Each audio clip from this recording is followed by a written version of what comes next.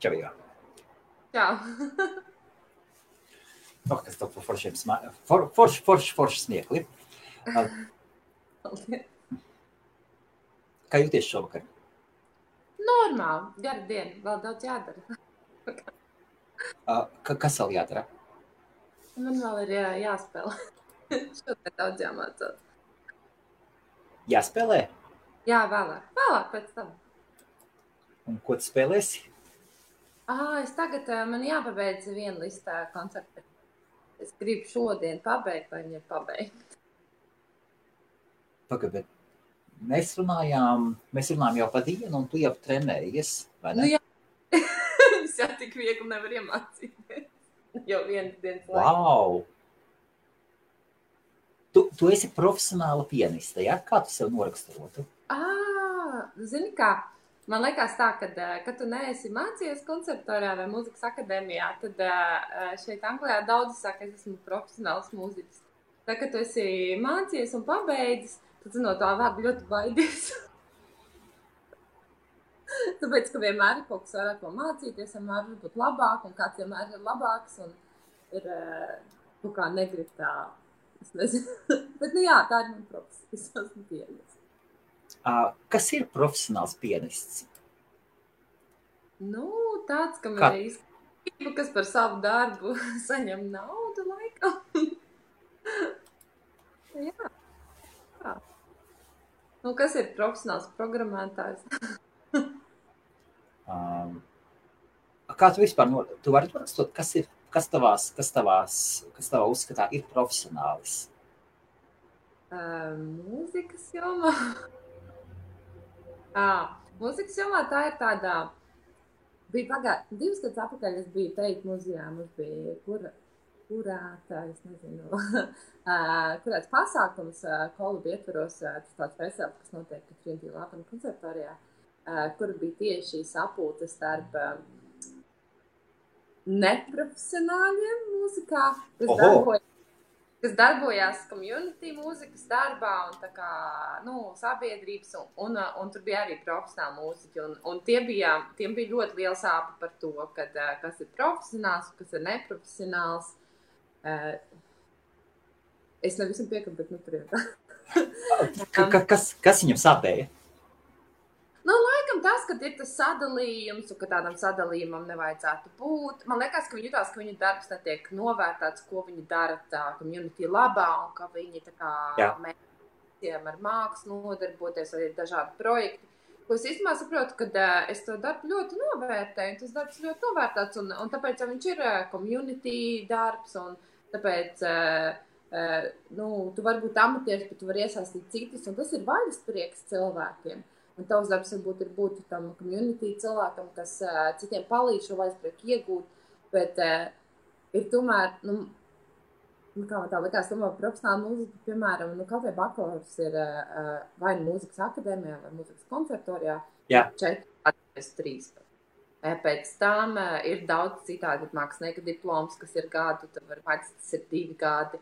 Citi vēl ir foundation gadu, lai vispār tik tiekšā citi saņem 1 grādu no universitātes un tad aiziet to pašu no kāda konservatorijā. Citi mācās vairākās konservatorijās, lai mācītos pēc dažādiem profesoriem.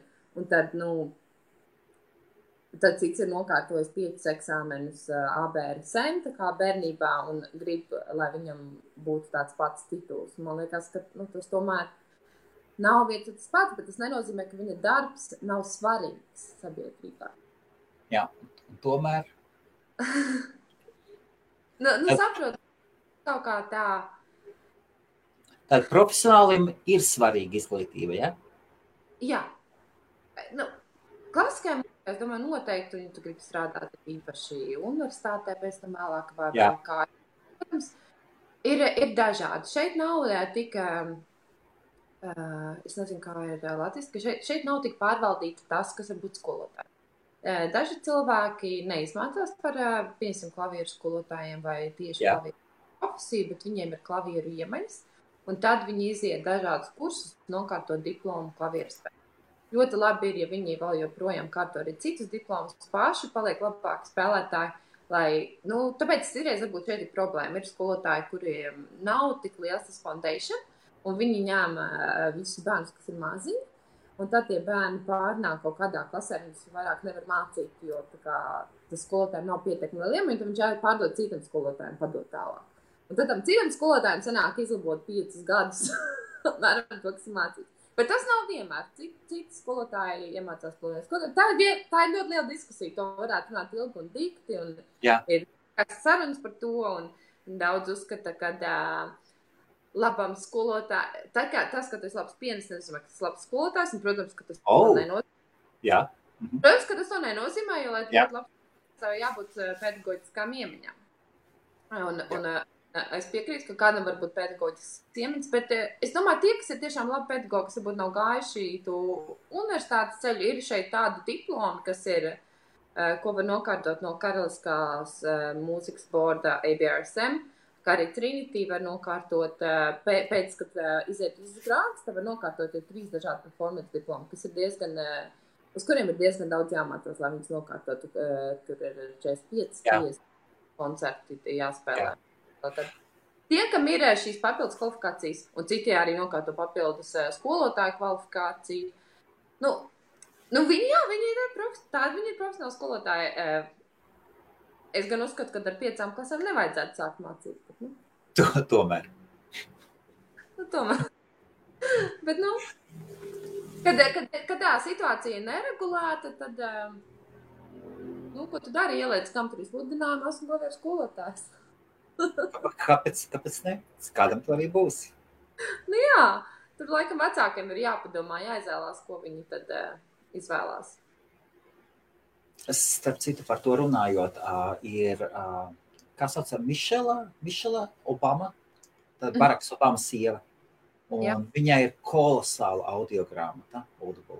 Un viņa stāsta par savu bērnības laiku, kur viņai mācīja klavieres, par klavieres spēlēšanu. Kolosāli. Tur gan nosmieties, gan, nezinu, meitenes var apraudāties, un, kas tā tur ir? Vienkārši ūdens. Štais ūdens ļoti garšo.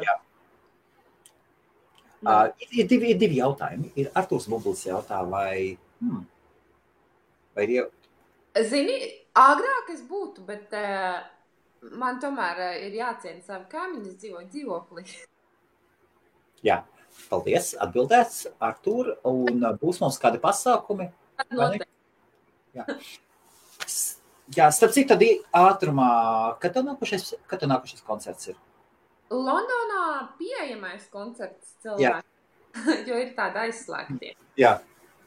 Atvērtais ir 20. jūlijā, kas sāksies jauno programmu. 20. jūlijā? Jā. Jā, tā kā Artūr ievēlies, ņem savu kundzi, ļoti skaisti kundzi. Nē, Artūr, ja jūs vēlaties, man uzraktot privāti, mēs to sarunāsim savādāk. Savādāk? Kā savādāk? Kristīna man taisīja vienam projektam kleitu. Tu zini Kristīnu rakstnieci? Jā, un ja viņi vēlētos braukt, tad tā cīpes varbūt varētu atlikt biļeti. Liels priekšnieks Artūrs ir. Artūrs ir liels kompānijas pārdu filiāls priekšnieks, var taču. Ir tāds šeit jautājums no Viktora. Vai Ieva gadījumā nav Silvas radiniece? Viņām abām ir kaut kas kopējs veids un smaids. Tiešām ļoti, ļoti skaists smaids. Es to nē. Nē. Vismaz nav tāda radrāk. Jā. Saka, ka ar 5 klasēm pietiks, meitai nāk, studentu klavieres pamācīt ir ok. Es domāju, ka tas ļoti slikti. Kāpēc? Iedomājies, ka tu maksā savam bērnam par privātu stundām matemātikā, kādam, kurš ir izdājis 5 klases matemātiku.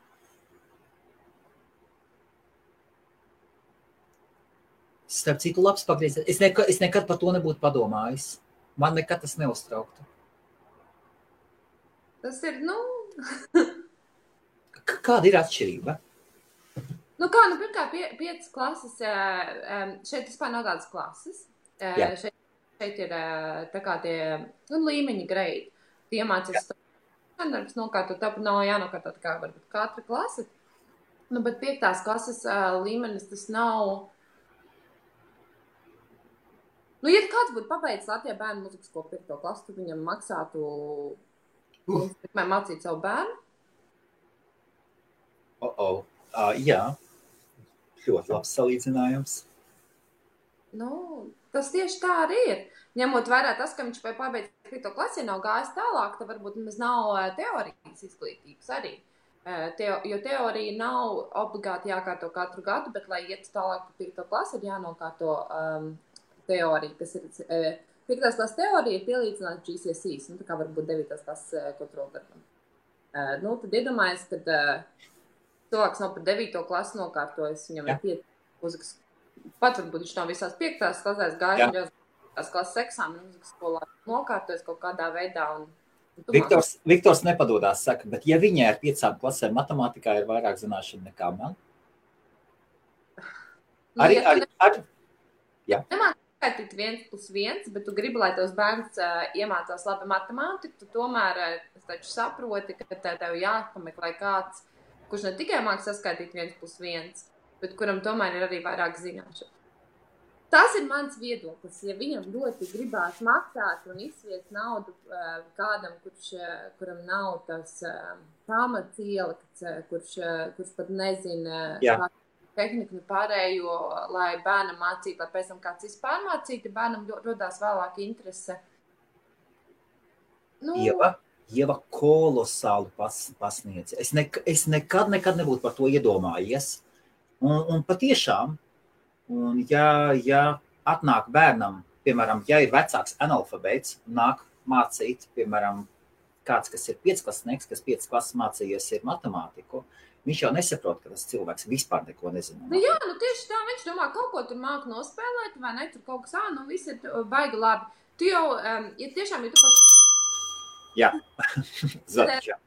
Tas, kad ir labi, un es to arī saprotu, man varbūt atliektos, es nezinu, baigi forši, redz, kā kaut kas iet. Neredzi visu tās lietas, kas ir varbūt nepareizi vai kas neiet. Jā. Kā tu ieteiktu, ja kāds vēlas sev paņemt bērnam privātu skolotāju, klavieru privātu skolotāju, ko tu ieteiktu kā profesionāli pianists? Pajautāt, kādas ir credentials, vai ir, cilvēkiem ir vai nokārtotie eksāmeni, teiksim, varbūt, kā es teicu, varbūt visiem ir nokārtoti koncertā, bet varbūt citiem ir nokārtots eksāmeni, mācīšanā, arī performance eksāmeni. Jā. Ir vairāki, var pajautāt, un tie credentials, kas katram cilvēkam ir, un arī kurus syllabusus viņš māca, kādas ir atzīmes, pie kā viņš ir mācījies. Tas tāpat kā jebkurā darba intervijā, kad tu ņem bērnu. Viņa 50 algo kādu cilvēku darbā uz konkrētu posteni.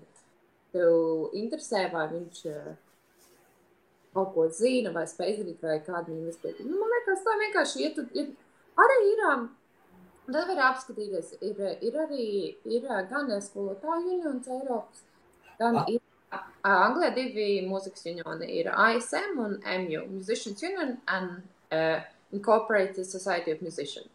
Lielākā daļa mūziķi vienā vai otrā reģistrējušies, un tur arī parādīs izglītību un vispārējais, kas iet tālāk.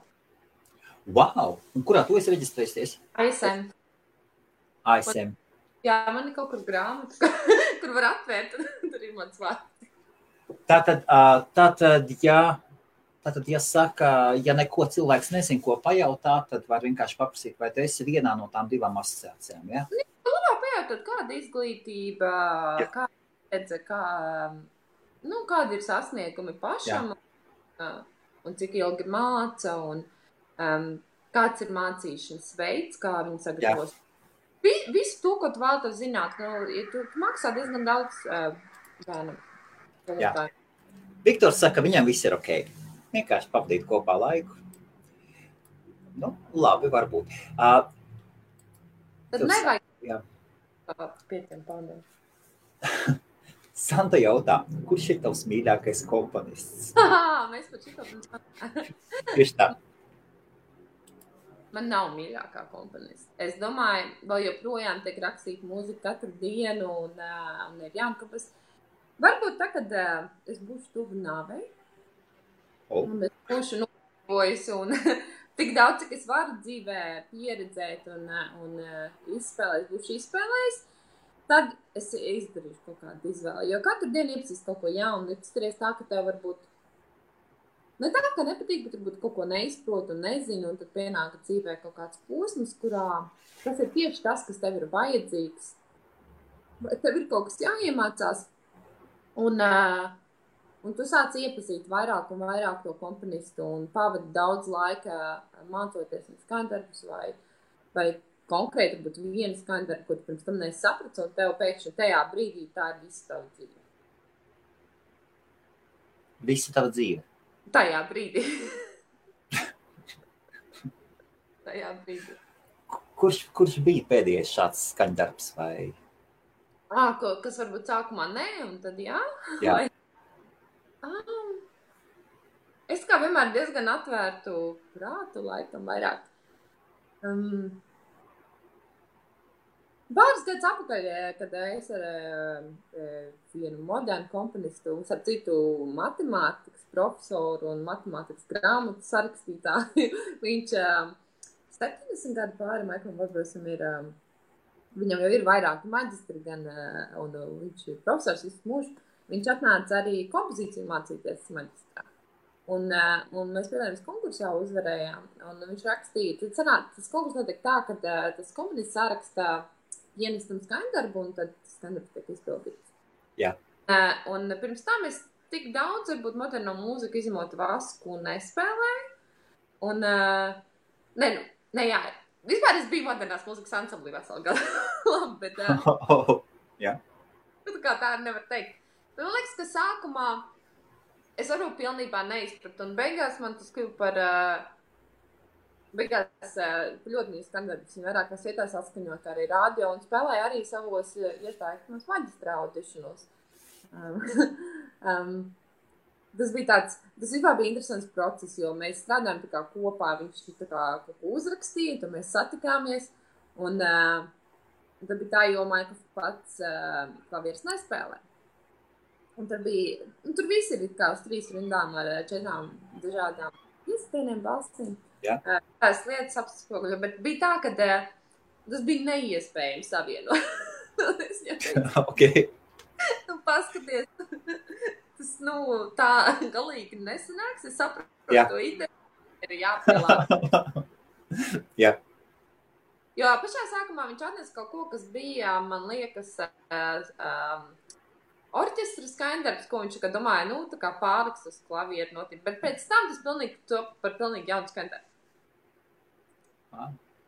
Super. Cik bija gadu viņam? 73? Nē, cik jāapskatās, vai viņam nav 76 gadu tagad? Viņš aizgāja vēl vienā doktorā uz durām, tālāk par musikoloģiju. Tas man atgādināja stāstu par Anthony Hopkinsu.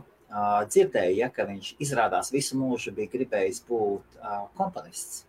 Jā. Un viņš dzirdēja to balsi, ko viņš bija sarakstījis. Diemžēl nedzirdēju. Man tā patīk. Tā Bet labi, šeit ir 2 jautājumi. Okay. Vai tu vienmēr spēlēji sev tīkamus skandarbus, vai ir gadījies spēlēt tādus, kas nenāk pie sirds? Jā. Ir gadījies. Un es jau ļoti cenšos, lai man patiktu, es cenšos atrast kaut ko tādu, kas ir labs. Bet ir gadījies, individuālā spēlē, gan es vienmēr atrodu kaut ko. Bet man ir gadījies, ka, nevar tā teikt, tieši ar putējiem man īpaši nepatīk kopā spēlēt. Es nevaru tik daudz to pušu. Bija jāspēlē man vienā koncertā skandarbs viens ar putēks. Varbūt, ja es viņu būtu ilgāk mācījusies, tas bija arī šausmīgi ātri jāiemācās, un tas bija tik sasteigti, un man ļoti nepatika, bet... Tā ir klarnete vai saksofons? Saksofonē, šis bija tieši klarnetē. Klarnete, jā. Vienmēr visi man beis klarnete patīk, tas man diezgan ļoti...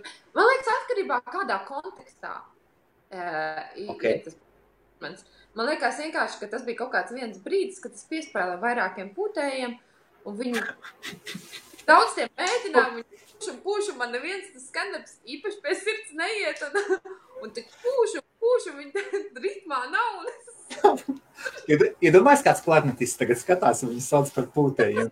Nē, nu nav tā, ka visi man ir labi spēlēja beigas klarneti, moderno mūziku. Jā. Mums bija tikko projekts kopā ar Taivānas aktiem skolu. Nē, ar Taivānas aktiem skolu un tā meiteni. Jā. Tajā projektā. Tā kā, nu, nē, nav viss tā, un es biju arī pārskats apakaļ vienā citā projektā, kas bija ar klarneti un altu kopā, un tur bija visi skaņdarbi no Ķīnas komponistiem. Jā. Nu, bija tāda ļoti interesanta mūzika, un man īstenībā patika ļoti patika. Vienkārši tas man tāds gadījums, un bija tik āķēmacas, un man vienkārši, man liekas, arī tas skandarbs nepatika. Un tajā brīdī es dzīvoju, man bija studio kopīnēs, kā dzīvoju viens otrā kursa Pūtējs. Un visu dienu to vienu passage un scale. Un gribējās izlikties plogu, pateikt, nu čaistais logu ciet. Nē, viss kārtībā. Ir kādreiz bijis tā, ka uzstājies un neizturi? Ko tad? Nesavaldies, vai ir tā kā emocijas? Tad kaut kas nepatīk? Jā, ka kaut kas nepatīk, jā. Jā, es tad uzstājies. Un vispār, kad pavadi, tad jau neesi galvenais. Ir bijušas, dažādas uzstāšanas. Ir bijis, kur saplīst pedāls klavieres. Ok. Kur? Nu, te Londonā vienā vietā. Viņš tā kā flīgās, viņš tā kā tāds centrs, un viņam ir tāds tā kā metāls līdz pedālam iet lejā, un viņš kaut kā laikam atskrūvējies vai kaut kā tā. Un es pedalēju, un tieši tā kā moments iet uz beigām, un tas metāls izskat ārā, un tad tas visā koncertā līdz zem klavierēm un pieskrūvēja apakaļ. Un ko skatītāji? Nu tā kaut kā. Nu tas tā, biju pagājuši kādu dienu, man liekas, dienvidos spēlēju Pavišamā semblīru. Un tikko nomainījuši klavieres uz tādām vairāk antikvārām klavierēm, viņiem parasti modernais flīģels, un viņi tādus antikvārāku flīģeli un paši baigi lepnie. Bet tam antikvāram flīģelim ir mazāk taustī. Un es spēlēju vasku, un vaskam tomēr vajag augšā, un es kā zināju, ka tur ir mazāk tie taustiņi, un es uzzināju tie brīdī, kas tur atbrauc. Jā. Bet tā, ka tu spēlē, un tur ātri, un viss notiek, un es tāds ir pirksti.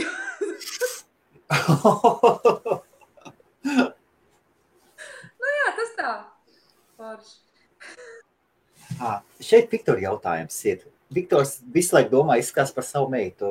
Kādas ir Ievas stundas likme, mācot bērniem spēlēt? Šobrīd? Šobrīd es nezinu, es ņemu mazāk nekā citmērēnā. Es ņemu 35 stundā, bet vajadzētu vispār pāriet uz 40-42, bet to ir grūti pāriet, jo man ir daudz skolnieki. 35 stundā. Iedomājies, Ok. Es iedomājos, ja kāds skatās no Latvijas, varbūt nedrīkst tā salīdzināt. Nu, bet es dzīvoju Londonā. Tu dzīvo Londonas centrā, ja? Es nedzīvoju Londonas centrā, es dzīvoju Greenwichā. Man lielākā skolnieki ir Blackheath. Blackheath ir ļoti dārgs rajons Londonā. Un tieši par rajoniem.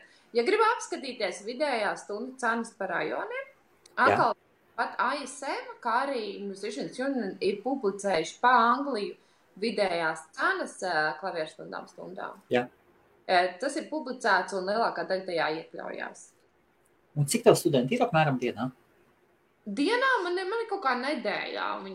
Tad atceries, kad skolniekiem ir skolēnu brīvdienas, kuras nevar... Jā. Bez šaubām. Jo tu strādā pats sev, nevis skolā vai kaut kā. Īstenībā strādā arī skolā, tu pat esi pašnodarbināts, tikai skola tev maksā par tām stundām. Jā. Tā kā tas ir tā.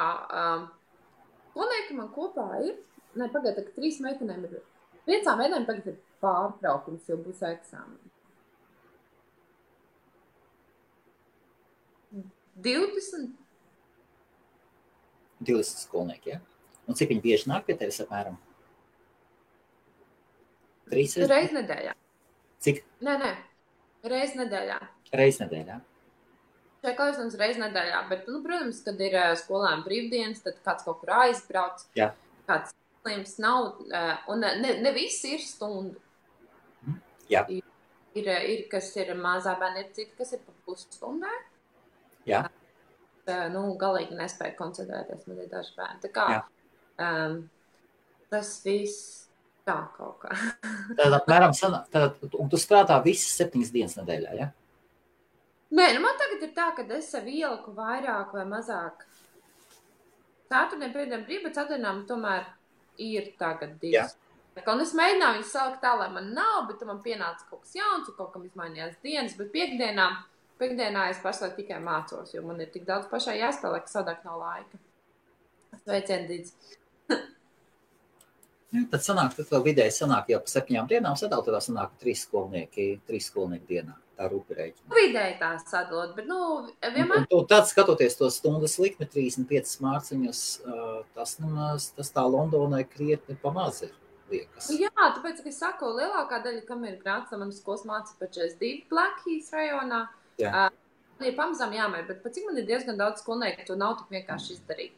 Es domāju, ka es paaugstināšu tagad nāk vasaras brīvdienas, pēc vasaras koncerts paaugstināšu ar septembri uz 38, un tad kaut kā tā pamazām.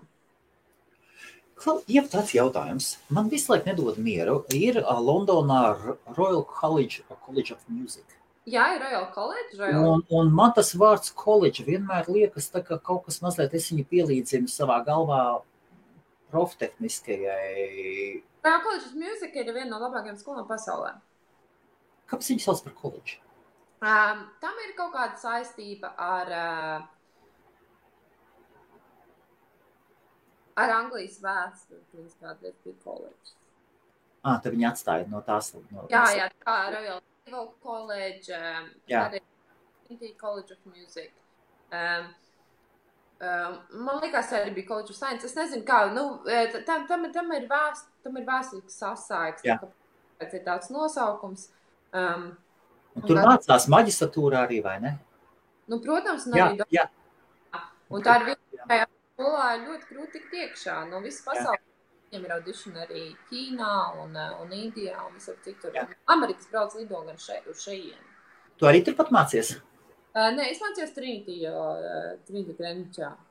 Es aizgāju bakalauru un pēc tam arī pieteicos uz maģistru. Man ļoti apmierina mans pirmās profesijas skolotājs un visas tās lietas, kas šeit ir.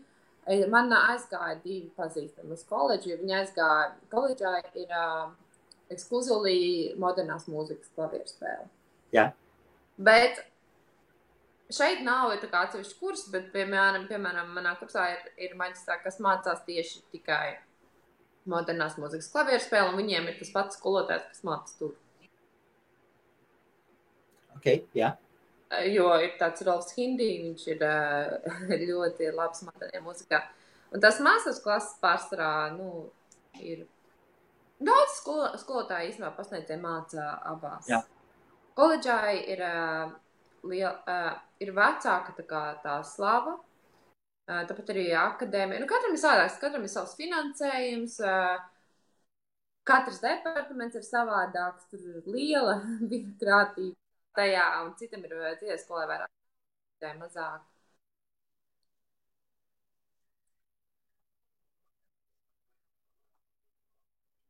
Jā, es mācījos, man liekas, Helmuta pazudi. Es izstāstīšu tik un tā. Es vienu vasaru paņēmu citas skolotājs skolniekam, ar viņu bija projām, un tas bija 76 gadus arī vecs onkulis, kurš ir atvaļinājies, un viņš bija jaunībā spēlējis, un tagad viņš gribēja nokārtot to grade 8, un tas sāk diplomācīties. Viņš vispār gatavojās vasaras klavieres skolu Francijā, te tādas rīko tu aizbrauc, un tad tā kā tu paliec, un tad tur ir masterclasses, un visi spēlē koncertus, un tur brauc tā kā adulta amatieri. Anglijā tas vispār ir ļoti izplatīts, ir ļoti daudz pieaugušu cilvēku, kur mācās klavieres. Londonā ir ļoti patīkami, viņiem ir sava meetup grupa, viņi tiekās reiz katru mēnesi, un viens otram uzstājās tādā, un viens otru atbalsta, un ļoti jauki īstenībā ir. Tā kā tas nav tikai bērniem šeit. Dažādi cilvēki mācās pēc darba vai kā. Ko, latvieši arī ir kāds, kas ir tavi skolnieki? Nav vārdi jāsauc, bet ir nu gadījumā. 2 skolnieki no Latvijas. Wow! Super. Un viņi paņēma tevi netīšām vai zināja, ka tu esi latvieti? Vienam skolniekam mamma zināja mani. Jā. Un otram skolniekam mammai man ieteica, man liekas, Facebookā nesen. Super. Tā. Jā. Rekus Santa Zatars saka, skaists uzvārds, ne? Un vienmēr sajūsmina. Es 8 gadus nomācījos mūzikas skolā, kur nepabeidzu dēļ spītības un nepatiku pret savu klavieru skolotāju. Gribas atsākt spēlēt, bet baidos, ka esmu jau visu aizmirsusi. Tas nekas, vajag atrast kādu jauku skolotāju, forši, vai pats var pamācīties, ja ir jau mūzikas skolā gājis, kaut kā atrast. Reku tāpat kā, piemēram, Kristīna arī kādreiz gāja mūzikas novirzienu skolā, un viņa tagad mājās klavieres. Kristīna, kas šuklēja. Jā. Viņa arī atnāks pats spēlēt. Galvenais vajag palēnām, un tagad vispār klavieru spēle ir daudz savādāk, var pievienoties. Ir tik daudz grupas Facebookā, kur ir klavieru tehnikas grupa, kur cilvēki... Nopietni? Jā, kur cilvēki padomu, tu vari ielikt... Super, jā. Pajautāt, kas tas tāds ir, kas tas tāds. Ir dažādi api, kur var... Nevajag vienmēr tur pieteikties tajos, kur tā mēneši maksā, kad jāmaksā, kur tā māca no nulles, bet ir dažādi, kur tu vienkārši sight readingam var palīdzēt vai vēl kaut kā no lapas lasīšanai. Ir ļoti daudz, pilnīgi, man liekas, tas ir daudz savādāk. Kad es biju maza arī, bērnu skolā Latvijā, tas viss bija, pilnīgi savādāk. Tev bija jāiet bērnu mūzikas skolā, un tad kaut ko mācījies, un ja tu bērnu mūzikas skolā negāja, vai tu esi pieaudzis celkšu neies bērnu mūzikas skolā, sāk mācīties klavieres vai kaut ko atsākt. Tad šeit, man liekas, tas ir ļoti normāli un cilvēki atsāk. Un nevajag baidīties, klavieres ļoti foršas. Kāda vispār ir Londonas kultūras dzīve? No tavas skatu puses.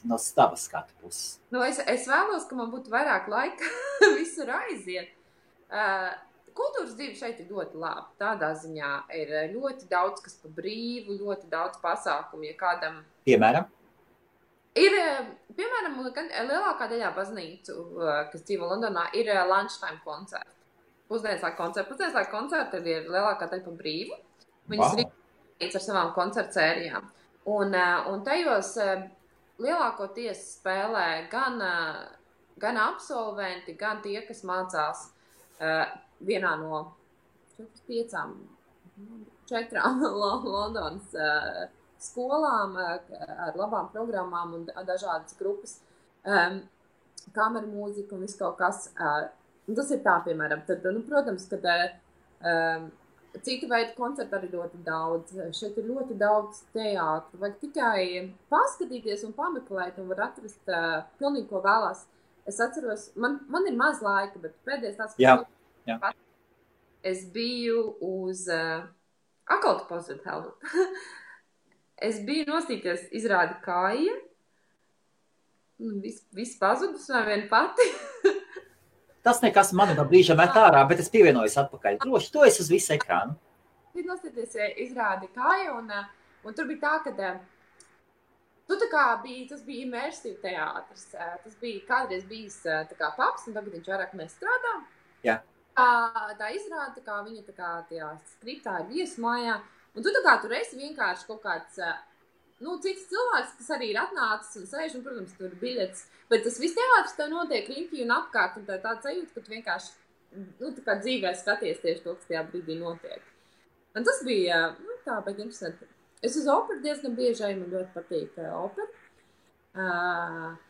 Jo biļets arī ļoti lēts, ja kādam ir... Cik Cik maksā? Es tā gribu, man sanāk tā patika. Atkarībā, kur tu gribi sēdēt. Es parasti savēru, ka sezona iznāk, jo tu vari dabūt lētās vietas. Ārpēc uz Žizeli mēs bijām uz baletu ar draudzeni pa 1 poundu. Ej, viss! Slēdzamies uz kaut ko citu.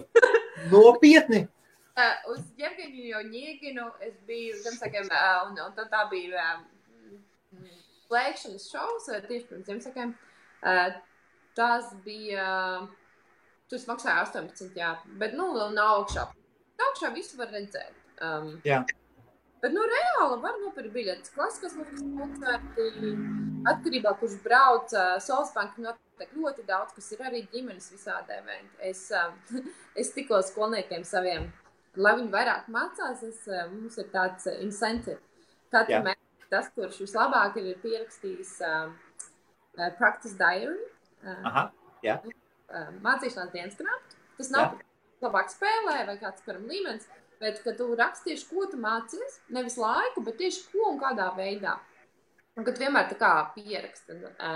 Tas, kas labāk pierakstīts, tas dabūna vai nu grāmatu, vai nu krāsama grāmatu ar uzlīmēm, atkarībā no vecuma, un katrs 2 mēnešus 2 biļetes uz kaut kādu kultūras pasākumu. Un tagad tieši bija mednītē uz ģimenes pasākumu ar orķestru Solsbankā, kas ir svētdienā. Jā. Tur tā, forši tur tieši bērni, un pēc tam bērni var apstīties visus tos instrumentus arī, un viss kaut kas notiek. Tajā ziņā mākslas galerijas viss Londonā ir pa brīvi, vismaz, kad ir speciāls izstādes. Nevar sūdzēties par kultūrālo dzīvi. Ja tev ir laiks, tad te kultūrālā dzīve ir ļoti bagāta. Wow. Ja ir laiks. Varētu iedomāties tagad nedzīvot Londonā? Jā. Ja? Kāpēc? Atbraukt. Bet, man te tagad viss notiek Londonā, tā kā es nekur netaisu. Un ir kaut kādas tomēr domas, kaut kur apakšā, kaut kur citur? Nē, būtu vienkārši tas, ka būtu vieglāk, ja būtu kaut kur citur un varētu Kur? labākā mājā dzīvot un lielākām klavierēm, jo tāpat arī, katā, ja pat tu dzīvo ziemeļos, tu var 30 poundu stundā prasīt par klavieru stundu, tad iedomājies, cik daudz paliek pāri. Bet tāpat laikā, man šeit ir ansambļi un vispārējais un skolnieki un nāk vairāk skolnieki un kaut kā jāapslādina tā skolnieku nākšana, jo nav laika mācīties. Jā, tā kā, zin kā, kad jau tu izveido kaut kādu to paziņu loku un tev ir tas loks ar cilvēkiem, ko tu zini un aicini uz koncertiem, kā tad tas ir jāuztur, tu nevar vienkārši pārcelties kaut kur uz nezinu kurī. Ja te, man nav tāds, ja es gribētu būt tikai skolotāji, un tas vienīgais, ko es gribētu darīt, tad, protams, labāk būtu pārcelties kaut kur ārpus Londonas, kur nav pārāk dārgi, un tad jau var atbraukt un piedzīvot. Jā. Ieva, šeit Artūrs saka, jā, Kristīna šeit tad arī uzspēlē. Tagad es saprotu, starp citu, no kurienes Kristīna ir klavieres. Es citreiz viņa Facebookā ielieku, un Un Santa saka šādu lietu. Šeit Anglijā, cik skatos, māca pa alfabēta burtiem. Vismaz brālēnam klavieres stundas, kad skaties. Šeit ir pilnīgi savādāka mūzikas teorija. Santa tieši tā arī ir. Tam ir kaut ko jāpierod, un ne tikai tas, viņi arī citas lietas sauc savādāk. Pieņemsim, laika ziņā viņi nekad nesaka 8. nots vai 4. nots, tāpat kā arī Amerikā 8 note, quarter note, 16 šeit ir crochet, quaver, semi-quaver. Ir daudz dažādākas lietas. Kā pa alfabētu? Tāpēc, kad tāpat kā arī Vācijā ir C, D, E, F, G, A, B. Jā, tas ir sāk no do. Do ir. Mēs strādājam pēc... Tad iet no A, B, C, D, E, F, G. Viss, ja? Jā, ok. Latvijā ir fixed do, kā skaitās, ir dažādi izrādās, to es arī agrāk nezināju, ir dažādi do. Latvijā māca fixed do, ka do ir tikai do, un reiz tikai. Amerikā ir tā pati solfeģa sistēma, arī, kā ir arī burti, bet viņiem pārsvarā lieto movable do. Tas nozīmē, ka jebkuras gāmas tonika nots ir do. Ja tu spēlē re mažoru, tad do ir re. Wow. Wow, ok. Analīzi visu taisa ar burtiem gandrīz visur. Nu, tas ir tās lietas, pie kurām ir jāpierod. Un kas ir diezgan grūti. Ja ir, piemēram, kārtot eksāmenis vai kā, tad ir jāpierod. Jo vairāk lieto, jo vairāk pierod. Man arī bija jāpierod. Un tā ir, kad ir arī internacionāli studenti šeit. Protams, kad ļoti daudzās valstīs lieto solfeģu. Doremi. Un tad ir tā, ka pirmā brīdī, zin tā, visi vienmēr tā, ka sevi pieskaita kaut ko. Jā, ok, gā. Jā, tā ir. Ātri iemācies pirmos 7. Tā māca Anglijā, tāpēc, kad, ja ne vienīgi uz dziedāšanu iet vai kā, tāpēc, kad ir jākārto teorija un pārējais, un, ja grib eksāmenu šeit bērnu kārtot, ir jāzina. Wow! Es pavisam nezināju. Jā, daudz, kas te ir savādāks. Un savādāks. Kas vēl savādāks? Kas pārsteidz? Nē, kā intervāli ir gandrīz tāpatām, tikai mēs lietojam tos kā tercu kvarta. Viņi lieto ļoti vienkārši 3, 4, 5, 6, 7, 8. Oktāvu vienīgas lieto. Akordi nedaudz savādāk, viņi kaut kā mācās savādāk, jo viņiem nav tāda vispār. Ne, nav tā, ka vispār nav, jo ir oral test un tā ir jāveic, bet nav atsevišķi tādas stundas. Nu, viss tā mācīšana ir diezgan savādāk. Šeit vienā tajā klavieres stundā tev tā kā ir nedaudz jāmāc teorija, nedaudz dzirdes stunda un nedaudz no visa. Tāpēc, ka eksāmenā jākārto tā kā viss, un nav šeit tāda atsevišķa stunda, kā Latvijā bērnu skolā ir tur solfeģo, mūzikas vēsture, klavieres. Ja mācies tik instrumentu, tev nav jāmācies obligātās klavieres. Tu mācies tikai savu instrumentu. Man bija jāmācās gan klavieres, gan čels, jā. Santa jautā, klavierēm pedāļi nav cik pusē, kā jau angļiem?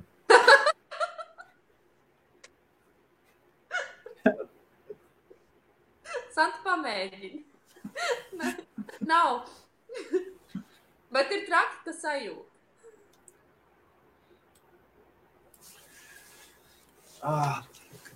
Klau, kā ir muzikantiem? Muzikanti savā starpā, es nezinu, kā to tagad pieklājīgāk. Puikas savā starpā saka tā, mērās ar krāniņiem. Ir profesijas, kur ir svarīgi, kurš ir labāks, un ir profesijas, kur ir ļoti kaut kā vairāk viens otru atbalsta. Kurš ir speciālists? Kurš... Tad, teiksim tā, tie, kas mācās, man liekas, orķestrālos instrumentus, vairāk viens otru atbalsta. Pianisti viens otru atbalsta ārēji. Facebookā uzliek laiku. Jā. Nu, ok, interesanti. Jā. Tu vinēji. Es saku super, ļoti par tevi priecājos, tajā pašā brīdī es jūtos, ka mana dzīve nekam nav vērta, es pilnīgs failures un jāiet vairāk mācīt. Tu tieši par sevi tagad runā? Par visiem. Un kāpēc no tā, ka tik labi nospēlējis, ja? Kas? Kāpēc tāds sajūts? Priecājamies par otru panākumiem, bet ja kādam citam ir panākumi, tas nozīmē, ka tev nav. Un tas, jo mēs tā kā esam konkurenti tomēr viens par otru. Jā. Tātad jūs atpazīstat, Svetlana saka, čaviņa foršiet, es vispār neko nejēdzu no notīm, bet man patīk klavieres skaņa. Dod labi. Var klausīties. Santa jautā, māki kādu Kleidermanu skaņdaru? Neesmu skatījusies, mamma šodien teica, ka Listetīdi izklausās Kleidermanu skaņdaru. Bet man ir Kleidermanu grāmatā, ar kuru mēs tagad runājamies. Katram gadījumam nolādēt, ja kādreiz kaut kur vajag. Kā tu atpūties? Es atpūšos? Jā. Tu minēji, ka tu atpūties nevēlies klavieres spēlēt? Kā es sapušos, man maz sanāk laika atpūsties. Es pie tā tagad sāku vairāk piestrādāt. Jā. Man bija problēmas ar muguru vispār diezgan ilgi un ar veselību pēdējo gadu pusotru. Bet, bija jāpabeidz un skolu un maģis iestāks un vispār pārāk daudz nevarēja par sevi rūpēties. Un tagad es kāds par sevi parūpēsies. Un nav viss perfekti, bet viss ir daudz labāk. Un tagad es maijā paņēmu. Vispār es domāju, ka es paņēmu 2 brīvdienas, bet es ieraudzīju dienas grāmatā, ka man nākamā dienā jāspēlē Oksfordas universitātē. Bet tas nekās. Es braukšu 25. maijā, sestdienā, kur ir sestdienā tajā. Es nemācīšu, es jau visiem skolēniem pateicu, es braukšu uz amatieru duatlonu. Amatieru duatlons? Jā, tur ir gan triatlons, gan duatlons, ka viss kaut kas, ja kāds grib pievienoties, lūdzu braukt, tad būs baigi forši. Tur ir Kostvalds, var palikt ar teltīm, var braukt dienu iepriekš. 400 metri jāpau pāri ezeram. Un tad kilometri jābrauc riteni. Ja nav paši ritenis, var iznomāt, tur ir. Un pēdējais 100 metri jāskan. Ir tāds, kur ir jāskan 3 kilometri, bet man ar skribi nav uz tu. Man ar peldēšanu labāk, un man ļoti, ļoti patīk braukt ar riteni. Man ir ritenis salabots, un man ir labais ritenis. Beidzot Londonā, tā kā tas man ir tāds viens, ko es tagad atsāku atkal.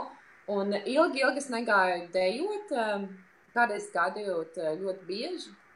Un es atsāku arī iet ar draudzēm salsu dejot. Jo tā kā es saprotu, ka ir kaut kā. Es pat nezinu, kādā veidā, jo man ir vairāk darba nekā ir bijis, bet es kaut kā mēģinu sev atrast to laiku, kad kaut ko citu. Kad ir kaut kas jāpadara. Sals. Vienkārši kaut kādā veidā jāatpūšās, jāsatiek draugu, nevar visu laiku tikai dzīvot. Viens ar klavieriem, tu arī neprogresē tik daudz. Tad vienmēr tā sajūta, ka tu kaut ko nokavējis, un tāpēc laikam tā grūti tam sagatavoties, ka jāņem lietas vieglāk. Runājot par to, ka kaut kas šovakar nokavēts, mums ir pievienojies ļoti, ļoti pozitīvs cilvēks. Starp citu, ar ļoti mūzikas pasaulē pazīstam, vispār Latvijas kultūras pasaulē pazīstam uzvārdu Kokars. Jauns puisis, ļoti pozitīvs. Viņš saka, kas notiek šovakar sarunāts? Čau, Edvards. Cilvēkiem, kas nokavējušies. Kas notiek? Ko mēs runājam? Jā. Mēs runājamies par mūziku. Klasisko mūziku laikam vairāk, par klasisko mūziku Londonā, par klavieres spēli. Jā, es nezinu, kā lai vēl pastāst. Es sveiku tiem, kas teica hai. Varbūt, kam tur bija, kas atnāca, viņam ir kādi jautājumi, var pajautāt. Jā, Edvard, varbūt tev ir jautājums. Un mūziku, un Marts Ansons nodarbojas ar zemkopību, ir atklājis savu mīlestību pret zemkopību, netālu no Jelgavas ir aizgājis kārtīgi un gūst prieku no zemkopību un ģitāru spēlē un pats savu raksta arī mūziku. Ir tāds jautājums bija, vai Ieva, Svetlana jautāja, vai Ieva sacer komponē mūziku? Jā, reizēm es to daru. Nav bijis laika. Es reizēm to daru. Es tagad mācu arī nedaudz saviem skolniekiem. Man skolnieki viena no skolniekiem spēlēja savu skandarbu Ziemassvētku koncertā, un tagad puisīti konkursu nākamnedēļ. Vajadzētu to darīt vairāk, jo man ir pazīstami arī, kas publicē mūsdienās rakstīto pianistu skandarbus. Arī mūsu skolu pabeidz, tagad piedara Masters Music Publishing. Jā. Vienkārši, es domāju tā, katru lietu savā laikā, jo man tiešām ir diezgan daudz ko darīt. Varbūt tā liekas, ka man ir tikai 20, kopā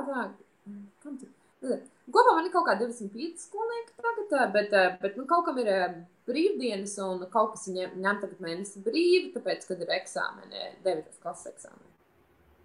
Bet tas ir tā, pēc dzīves skolniekiem es arī braucu, tur vēl aiziet laiks. Otrs tas, kad es Pāt arī spēlēju koncertu un gatavoju pilnīgi jaunu pilnu programmu. kā arī nodibināju performance grupu, kurā mēs commission jaunas dzejas radīšanu, un tur ir ar aktieriem un mūziķiem, un visu to promotion es daru pati un organizēju to visu, un līdzoju ar event space un vispār. Jā. Tad vēl ir funding meklēšana vienmēr un projektu taisīšana. Un tagad man uzaicināja arī vēl vienā citā projektā, kur ir jāmācās arī pilna programma, kas ir 11. jūlijā, priekš trio, kurš arī ar dejotājiem kopā spēlēs Anglijas mūzikas festivālā, jaunas mūzikas.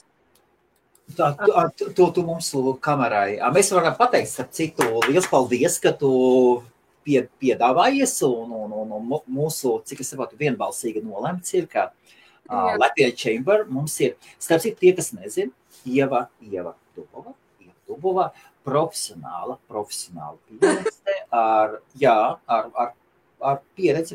Tu esi uzstājusies arī, mēs parunāsim par citām valstīm arī. Jā. Un kāpēc ne? Un Ieva mums piekrita būt par Latvijas Chamber Cultural Events Officer. Un tas nozīmē organizēs kultūras pasākums, visdrīzāk koncertus ar uzdevumu piesaistīt plašāku latviešu un mūsu draugu publiku. Un no kurienes visi proceedings, viss, kas ieņemamais, ies tieši muzikantiem. Tieši, kā varētu teikt, nevis muzikantiem, bet... Muzikantiem, māksliniekiem, pareizies vērts. Izpildītājiem. Jā, paskatīsimies, nebūs. Daudz mēs tādus netaisīsim, tomēr būtu ļoti forši. Man ir tā sajūsma, man nedod viena lieta mieru. Tu teici lunchtime koncerti. Es nekad neesmu. Tas nozīmē, cilvēks sēž ofisā, viņš paņem sev pārtraukumu. Ja Itālijā, Spānijā siesta, viņi iet gulēt uz 2-3 stundām, tad šeit no saviem sandvičiem var aiziet un Kostas kafiju vai Starbucks tu var aiziet uz... Man liekas, ka baznīcā iekšā nelaiž ar Kostas kafiju, sandviču. To es tā. Jā. Jā, tomēr tie visi ir labi izpildītāji mūziķi. Jā. Kaut gan šeit nav tāda tradīcija nes puķis tik daudz. Citi, protams, ka nes ar saviem skolniekiem liek koncerts.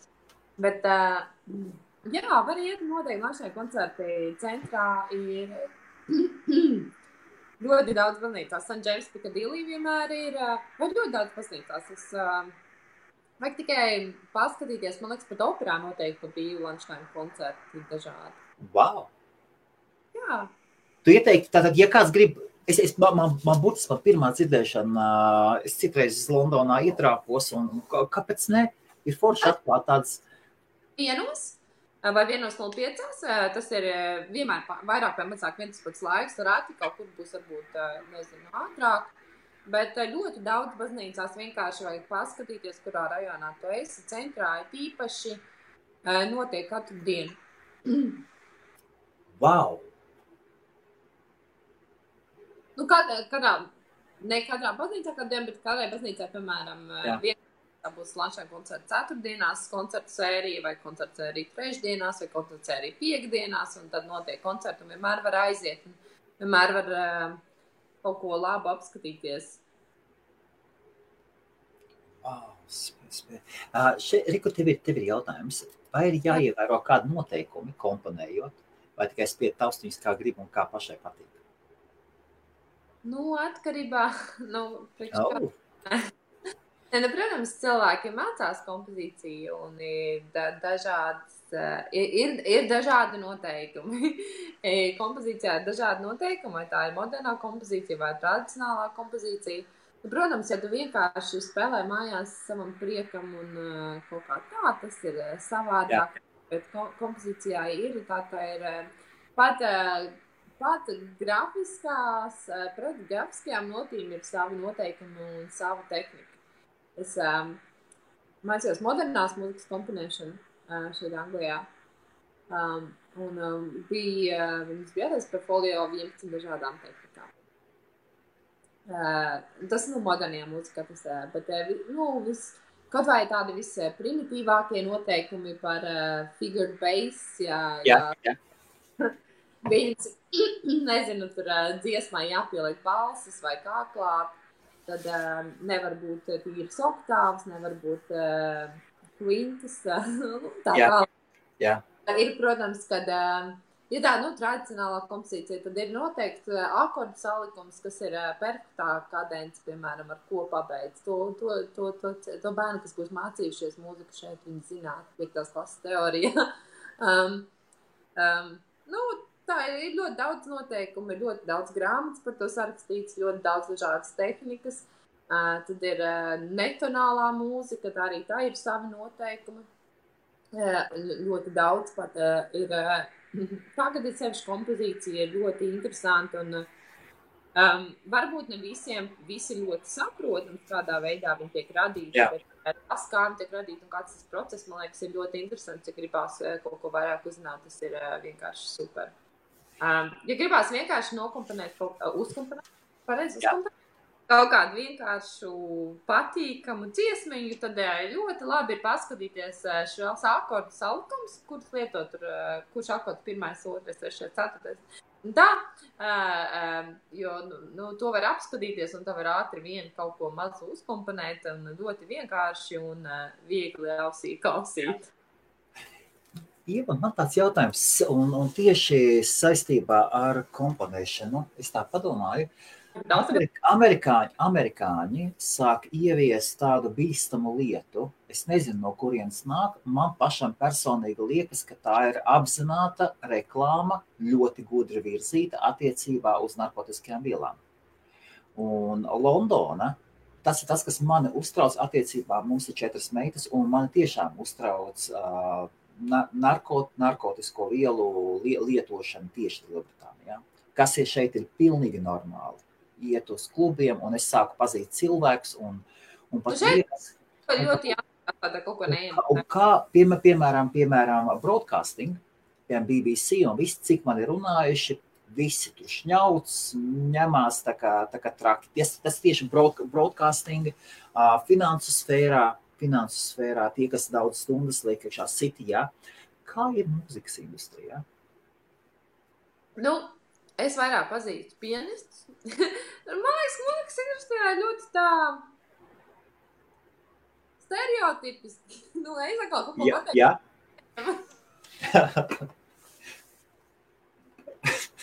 Jā. Kas ir stereotipiski? Stereotipiski brāse, es nezinu, pat latviski, brāse sekcija vienmēr ir kaut ko iedzērusi. Jā, labi. Vai ja Big Bandā spēlētu kaut ko ierāja vai kaut kā tā. Man liekas, ir kaut kā, es nezinu, ir kaut kāda muzika, kas es nevaru par popmūziķiem pateikt, jo es neesmu popmūziķis, un es ļoti maz tādus pareizā sakot nepazīstu gandrīz nevienu. Es varu pateikt, kad es pazīstu ne visu trumpetistu, kurus pazīstu, jo ja viens skatās šeit, kas pēc esmu mūsu skolā, tad bet bija viena meitene, kas pazīst, kas trumpeti spēlēja, viņa vienmēr bija diezgan iedzērs pirms koncertiem. Bet tas tā. Man liekas, ja viņai varbūt bija viena nots jāpuš, viņai bija vieglāk. Ne visi nav trumpetis puš vienu notu, to es nekad neteicu, bet tā ir meitenei, to es atceros. Pianisti,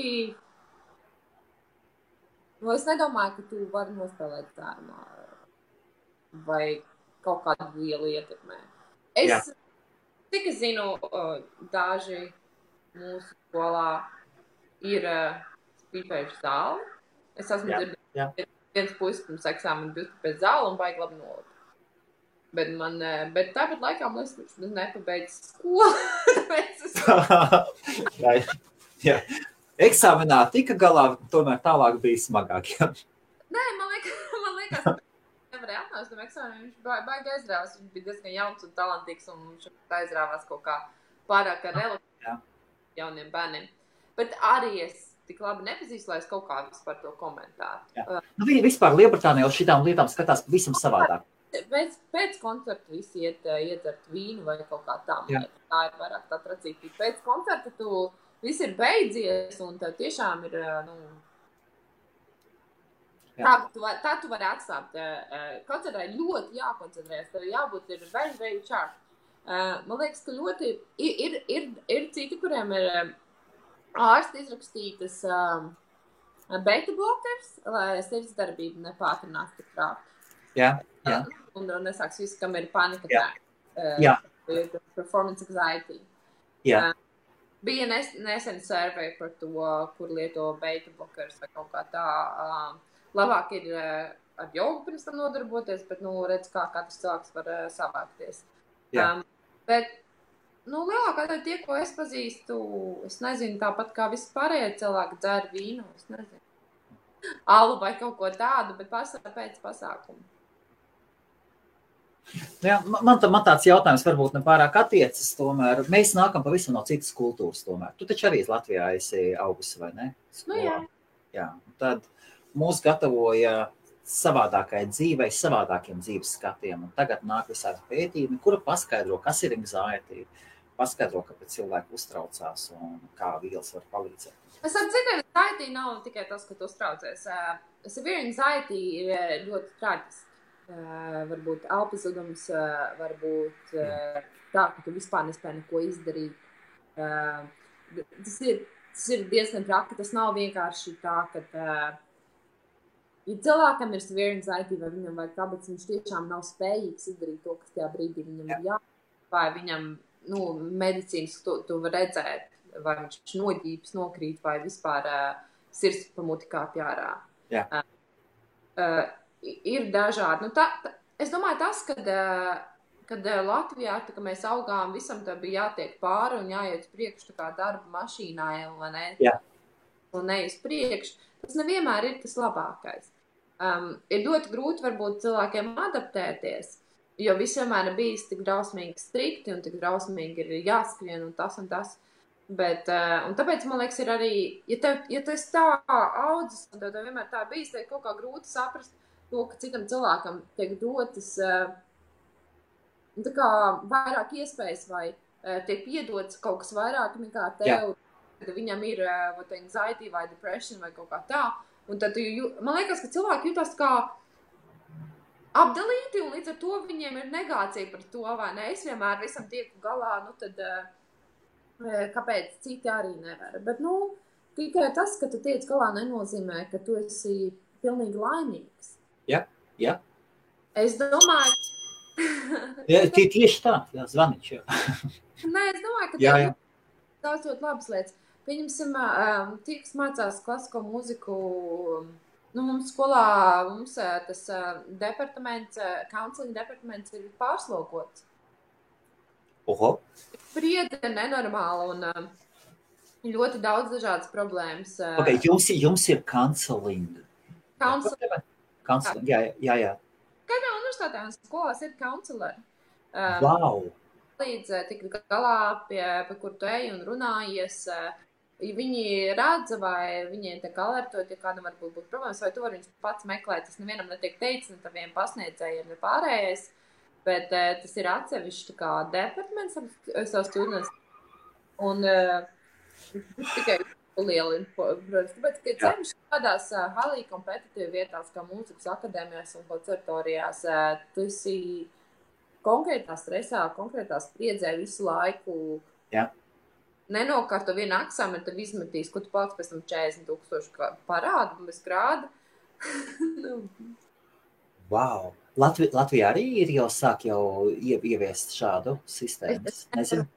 Nevaru uz šādu jautājumu atbildēt. Te ir apjaut kādam, kurš dzīvo Latvijā un kurš var šo jautājumu atbildēt.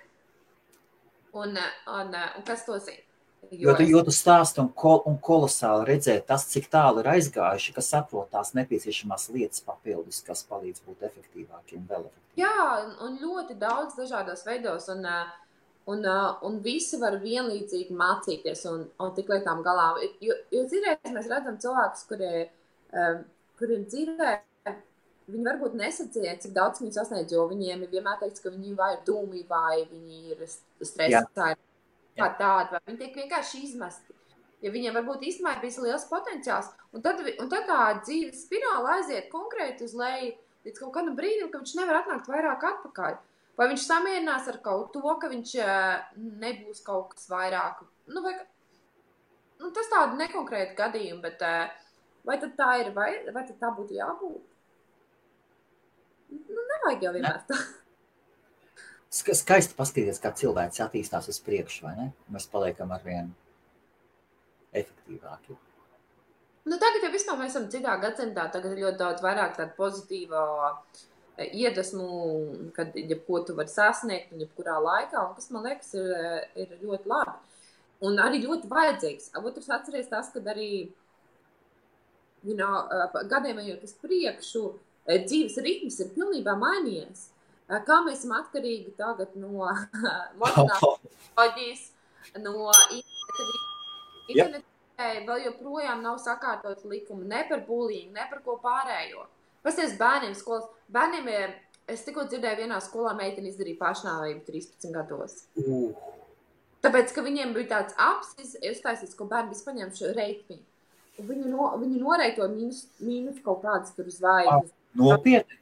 Jā. Un visi sarakstījuši bija drausmīgus komentārus. Drīkst lūdzu sekundīti, vienu sekundīti. Es zinu, ka man nav jāpārtrauc. Dārgie latvieši, kuri skatās un dzīvo Lielbritānijā. Mums ir tie, kuri ir iemācīts, ka bērniem jāiet pašās labākajās un spēcīgākajās skolās. Nespiediet bērnus obligāti iet grammar school. To, ko Ieva stāsta, tu esi iedzirdējis, vai ne? Daudzi bērni taisa tieši vai mēģina taisīt pašnāvības. Tas ir tas, ko mēs latvieši nezinām. Tas bija viens iemesls vispār. Es gadus 5 atpakaļ sāku, visi šīs tiešraides sākās ar podcastu Tauta. Tur nebija ne mājaslapa, nekas nebija. Un mums bija uzdevums padalīties ar citiem latviešiem ar to, ko mēs šeit esam ieguvuši. Tāpēc, ka mums neviens nepastāsta. Mēs mācāmies visi uz savām kļūdām. Un tāpēc, dārgie latvieši, nevajag spiest obligāti grammar school. Bērni tiešām grammar school ļoti bieži iznīcina bērnus Lielbritānijā. Tā ir viena no grammar school blakus efektiem. Tas tāds īs reklāmas ievads. Arī ir jāskatās, man liekas, viss ir arī ļoti daudz atkarīgs no ģimenes un tieši no konkrētās skolas. Un vispār ir jācenšās iet uz labām skolām, jo... Jā, grammar school ir tieši tā, tur, kur visu laiku spiež,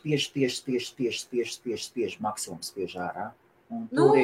Parasti jau ir tā, ka, vismaz mani skolnieki, tagad viens skolnieks tika uz līmeņiem uz vienu no labākajām skolām valstī, labāko skolu dēļ atzīmēm, bet viņa pat ļoti cenšas, viņa pat ļoti vēlās, viņa ļoti smagi strādā, bet viņai vecāki arī padod pilnīgi visu. Nav tā, ka tev viss pašam jāiemācās, vai tev vajag Tie bērni, kas tiek tajā skolās, viņiem visiem ir privāti skolotāji lielākā. Jā. Viņiem tiešām ir, viņiem ir kas palīdz, kas paskaidro, viņiem ir visu, nevar sagaidīt, piemēram, varbūt, ja tu nedod visas tās palīgi iespējas, tu nevar sagaidīt tieši rezultātu. Jo, ja vienīgi ir kaut kāds ļoti liels tur dotības uz pilnīgi visu. Bet man liekas, tas ir arī daudz no tā ir atkarīgs. Un viņiem turpinās būt tie skolotāji. Man draugam meita tikko ies uz grammar school, un es zinu, ka viņai nebūs privāti skolotāji. Ir jāskatās, ja viņai nevajag, tad nē, bet ja vajag, tad ir jāņem visos priekšmetos, kuros vajag. Pašiem mājās jānodarbojās. Bet attiecībā arī ne visas grammar school grāmatas ir vienādas. Ne visur ir vienāds līmenis. Varbūt jā. Pilnīgi nevar īstenībā arī tā galīgi pateikt. Otrs atceries, ka, ja tur nav par kaut kādiem gadiem apakaļ, arī ļoti daudz bija saistībā arī. Tagad visu pamazām tā tiek vairāk regulēts. Bet šabā viņi mācās no kļūdām, jā. Jā, tagad viss tiek vairāk regulēts no kļūdām mācās. Mēs dzīvojam tādā pilnīgi citā laikā nekā... Ne? Es atceros, ka skolā mācīja, kā ieslēgt datoru un izveidot ēstu. Ok, tā, mēs jau esam gandrīz stundu, 55 minūtes, un tātad viens no iemesliem, kāpēc šodien mums ir apburošā pianiste, Ieva Dubova, ir tas, ka Ieva tu rīko pasākumu Tas būs tavs pirmais pasākums, jā? Nē, tas nebūs mans pirmais pasākums, bet... Jā, savs organizētais. Nē, es esmu... Nē, aha. Nu, redz. Es nezinu, jā. Tāds, varbūt jauns pasākums tādā ziņā, kad tas savienojums tā ir tā kā performance grupa. Jā. Un tas savienojums kopā ar aktieru mākslu, dzeju, kas ir speciāli rakstīta tieši šai mūzikai, un arī ar dejotājiem. Ir jauns, komanda ir jauna, visi ir alumni, visi ir skolas alumni. Mēs kādā brīdī esam visi viens ar otru kopā strādājuši, un tad tas projekts kā tā tapa, jo man laikam patīk nebūt vienai uz skatu. Nē, otrs tas, ka man likās, redzēji, ja varbūt tev īpaši neinteresē lists, bet vai tu nezini, tu nocekā, bet tev patīk paklausīties vienkārši klavieres. Man liekas, ka skaņdarbi, kas ir izvēlēti, dot emocionāli. Bet citiem varbūt tieši pēc paklausīties, pat varbūt viņam stundas laikā viņš tā kā nogurst. Tad citiem varbūt patīk teātris, kam patīk teātris, kam piesaistīs tie dzejas monologi. Un man liekas, tas, ka vienkārši pielikt klāt vēl arī deju. Paga. Dzeja, dejas, klavieres un vēl citi absolventi Trinitī. Ja? Nē, visi esam Trinitī absolventi, kas piedalās. Nevis citi. Jā. Un cik jums cilvēki būs? Kas ir pa plānu? 4 cilvēki. 4 cilvēki būs kas tieši? 2 dejotāji, 1 pianists un 1 aktieris. Tā tu esi pianiste, tas mums skaidrs, jā? Es esmu pianiste. Klēra Haberšo ir aktrise un arī starp citu pianiste. Viņa pavada dziedātājs. Viņai ir arī dziedāšanā grāts. Klērai ir grāts pilnīgi visur. Viņa ir ļoti talantīga meitene. Ja kādam interesē populārā mūzika, viņa vairākas reizes spēlējusi X-faktorā klavieres. Vienalga, Klēra ļoti talantīga aktrise, un viņa izvēlējamies tāpēc, ka viņa saprot arī to klavieru mūziku, un viņa saprot arī to dzeju, kas, jo ir vairāk skaņdarbi redzēt, šobrīd ir varbūt filmu komponisti, viņi raksta filmām. Agrāk nebija filmas, tāda televizora neeksistēja vispār nekas tāds, un bija grāmatas, bija dzeja, no kā komponisti iedvesmojās, kas viņu kā viņa rakstīts romantiskā laikā. Nevar iziet caur visam mūzikas vēsturē. Pirms romantiskā laika mūzika bija absolūta, tā nekad nebija programmātiska un programmēta, un tā nekāda dzēja varēja zināt, jo mūzika ir absolūta un augstāk par visu. Tad mēs aizim romantisko laiku, kur mēs tagad spēlēsim, un kā mūzikai ir kaut kāda programma, vai ir pievienota dzeja klāt, vai grāmata, vai kaut kas tāds. Un līdz ar to daži no skaņdarbiem ir vispār Šuberta dziesmu transkripcijas, kurām ir ļoti skaista dzeja jau klāt. Un tā doma bija tāda, tā kā savienot, un tad tu klausies to mūziku un arī dzirdi tos vārdus, kas ir iedvesmojuši to komponistu to vispār uzrakstīt. Un pusi programmas būs uzrakstīta no slavenas angļu dzejnieces, kura ir dabūjusi apbalvojums Amerikā, Austrālijā un Anglijā, un arī publicēts visā pasaulē. Un kas arī būs, kas būs tieši viņas tā kā atspoguļojums atkal tam, kā es spēlēju. Jā. Viņa jūt tieši tajā. Un tad meitenes, kas dejo, viņas atkal dejā parāda to, kā viņas izjūt to pārējo kopā, gan to mūziku, to dzeju, gan to visu, kas dejāts. Līdz ar to mēs konceptu saucam par afēru ar listu, vai lista afēru. Jā. Kas atnākt un izbaudīt pašiem savu afēru, savu pieredzi un smelties iedvesmu gan no kā tā mūzika ir es nezinu, kā tā mūzika ir izjusta dzejā, kā tā mūzika ir izjusta dejā, un kā viņš būtu pats jūtās. Kaut kā tā. Un tas mums būs 20. jūlijā. Jā, 20. jūlijā The Space, bet es ceru, ka būs vairāk un ka mēs varētu tā kā arī vairākās vietās un varbūt vairākās pilsētās Es par to šodien ļoti daudz domāju, jo, zin kā, vienmēr jau vajag kaut ko jaunu. Nevar vienmēr būt tikai klavieru koncerts vai tikai kameru mūzikas koncerts. Bija ļoti skaists priekšnesums, ļoti līdzīgs stila ar vaska skandarbiem un moderno dēju Reinim Zāriņam nesen Londonā arī. Jā. Tā kā tas ir kaut kas tāds, ismā otrs projekts, kurā mūzikas festivālā mēs uzstājamies, arī ir klavieru trio ar dejotāju. Līdzīga veida. Tas tā laikam, kā es saku, jaunā kameru mūzikas grupa tagad būs dejotāji un mūzika kopā. Un tomēr tas būs jūlijā. Uz doto mirkli tas tiek plānots one-off, ja? Nē, uz doto mirkli, nu. Un šodien mums ir aprīlis. Jā. Maijs, jūnijas, jūlijs. Doremi vai ABC? Aprīlis beidzies. Aprīlis jau ir, jā, tad 2 mēneši, pareizi, jā, tagad ir. Jā. Nē, tāpatās. Maijs, jūnijas, jūlijs. 3 mēneši. Maijs, jūnijas, jūlijā jāsāk mēģinājumi. Kāds mums šeit 26. ir, ja? Jā. Jā. Tev 20. jā. 3 mēneši. Es spēlēšu šo programmu arī Atenijum klubā 23. maijā, un tad 26. dienu pēc tam, kad es būšu braukus un peldējus. Jā. Atenijum spēlē vien pati tos pašus skandarbus, un tādus arī maija beigās spēlēju Oksfordas universitātē, un pēc tam jūnijā es braucu kaut kur atkal uz Kentas pusi. Es vēl neesmu pierakstījis, kur? Nezinu. No galas nevar atcerēties. Jā. Un tad, jūlijas sākumā es spēlēšu arī tajā mūzikas festivālā ar trio, ko es tikko pieminēju. Un tad tas tieši līdz afēra būs 20. jūlijā. Es ceru, ka līdz tam būs viss kārtībā,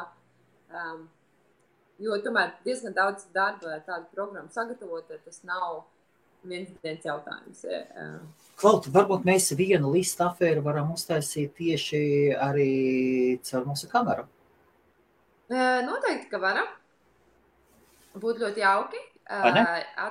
Apstāps, jā, es domāju, ka tas būtu ideāli.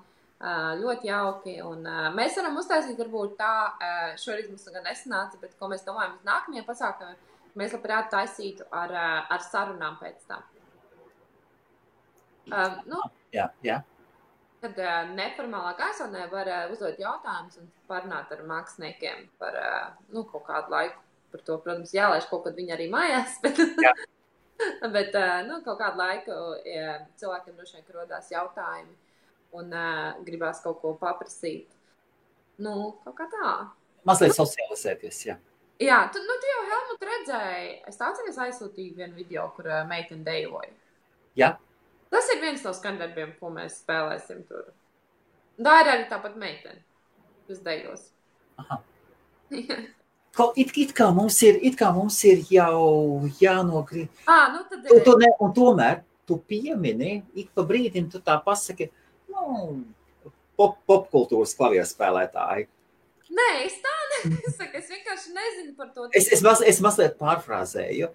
Kā tu aprakstītu, kur ir popkultūra pianistiem? Nē, tie, kas spēlē. Kur ir? Kas spēlē?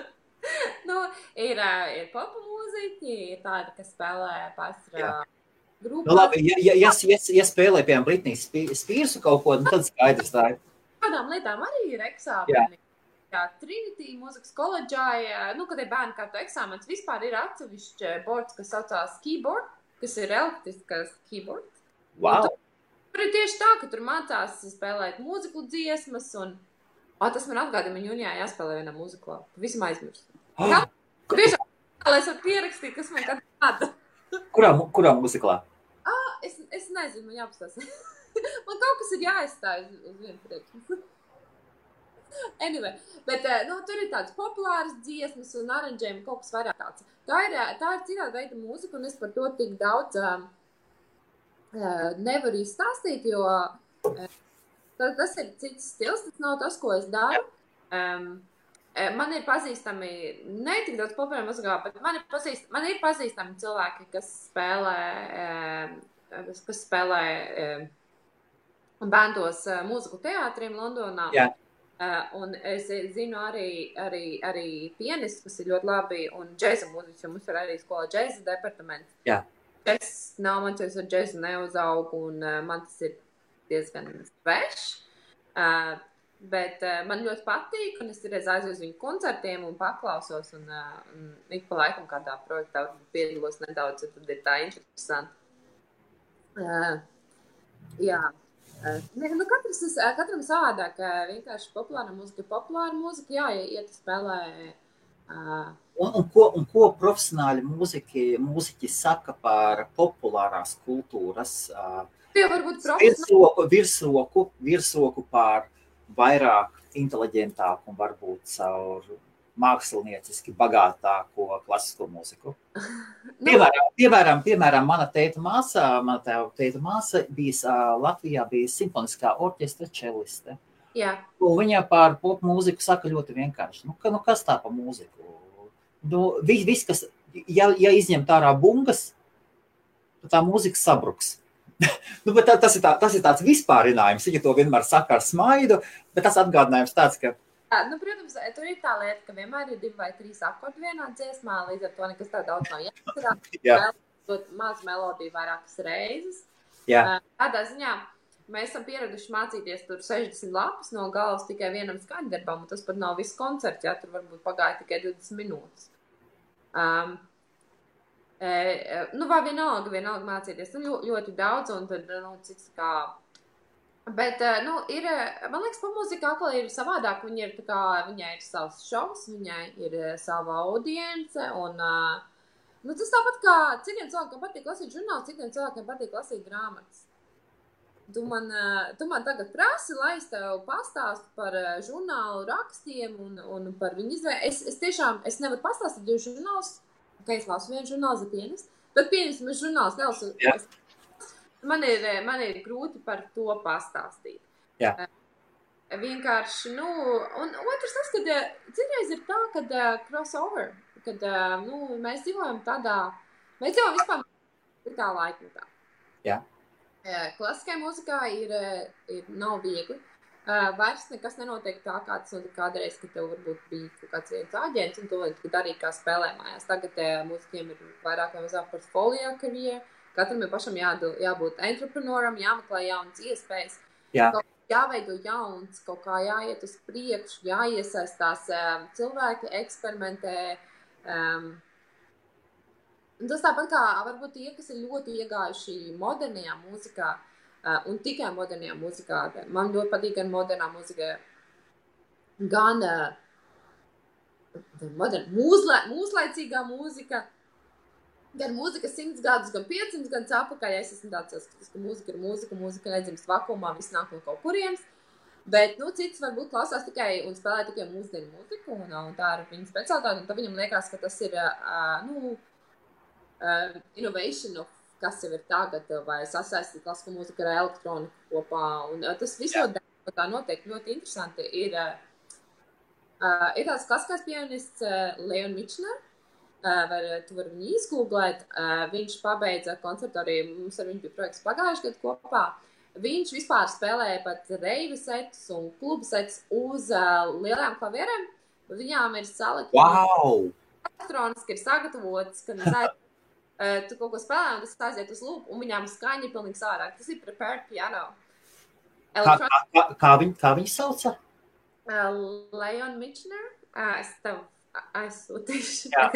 Es sapratu, Leona Michner, yes, jā, ok, jā, interesanti, būs vakarā jāpaskatās. Jā, tas ir tikai viens, vispār modernā mūzika, var pastīties music and electronics, tad ir cilvēki, kur, viss kaut kas notiek, un katrs kaut kādā veidā attīstās, cita kā saka par tiem, kas spēlē tikai romantiskā laikmeta skaņdarbs, kad, tev būtu jāspēlē vairāk mūsdienu 21. gadsimta, un cits varbūt uzskata, ka mums vispār ir jāspēlē tikai Bachs.